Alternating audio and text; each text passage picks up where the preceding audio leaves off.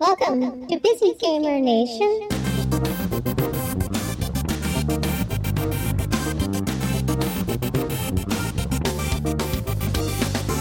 We got to try Borderlands the pre-sequel at PAX Prime, and we can vouch that it's more of the same Borderlands goodness, now with playable Claptrap, for last-gen consoles and PC. I'm Tony Lawrence, I'm the studio head of 2K Australia.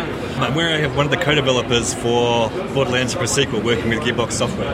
The game is set between Borderlands and Borderlands 2, that's why it's the pre-sequel. It's got a bit of both elements from both of those games. And I guess we really wanted to develop quite a few things that are from both games. For us, we really liked the character of Handsome Jack as an antagonist in Borderlands 2. And we wanted to tell the story of how he became the antagonist.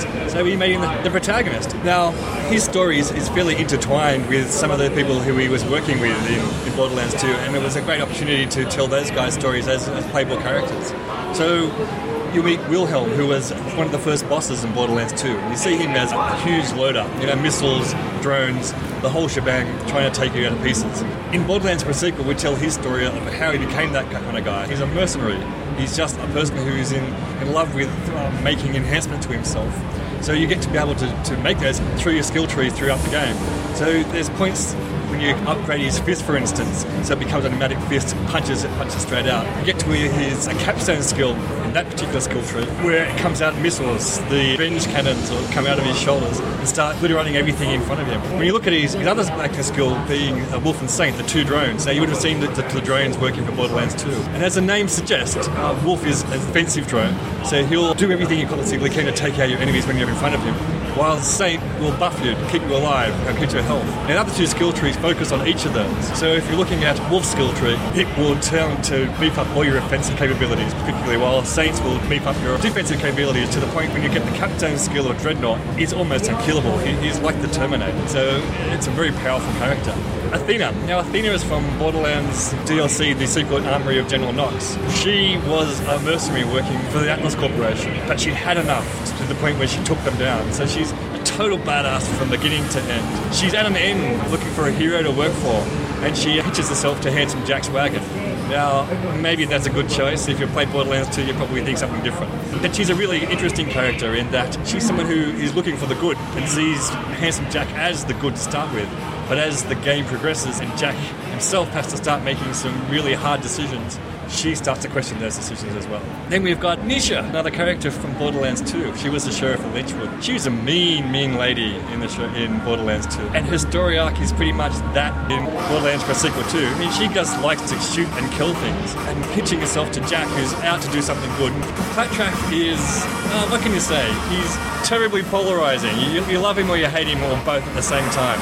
In Borderlands the pre-sequel, he's pre-programmed by Jack to be a personal bodyguard kind of robot. So he doesn't really have too much of a choice to be part of this group of people working for Handsome Jack. But he brings his own personality to what he does there. So the Vault Hunter.exe, it's not really well-formed piece of software. It does go a bit wrong every now and again. But essentially what it does is it looks at the situation that he's in and then decides or determines what acting skill would be best to use by looking at the other Vault Hunters throughout the Borderlands franchise and just popping it up. So you'll have a Claptrap-style turret that would never miss an Axton.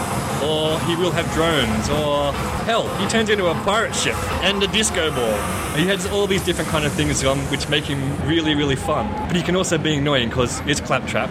So we can do things like suddenly turn into a rubber ducky, start bouncing everywhere, which is kind of cool because the bullets will bounce off you, but kind of not so cool because you can't stop. So you don't get to choose that. You don't get to choose. And because it's a co-op game, everyone who's playing with Claptrap starts bouncing as well.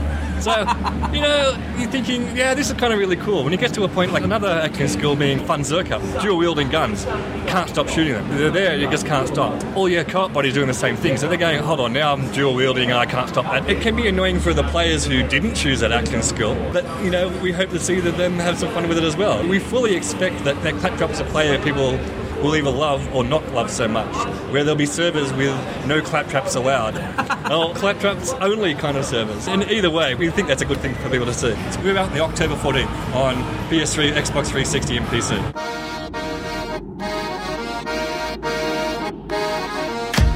Elpis is an unpredictable place. You never know what to expect. You never know if you're gonna run into murderers. Or you'll start... because of my action skill. You are the worst. We're not the good guys. We're not even close to being the good guys. But today, we're going to save the world. Because on Elvis... we're going to dance! Yeah, we're not doing that. Find show notes, music credits, and other details at busygamernation.com/WAC podcast.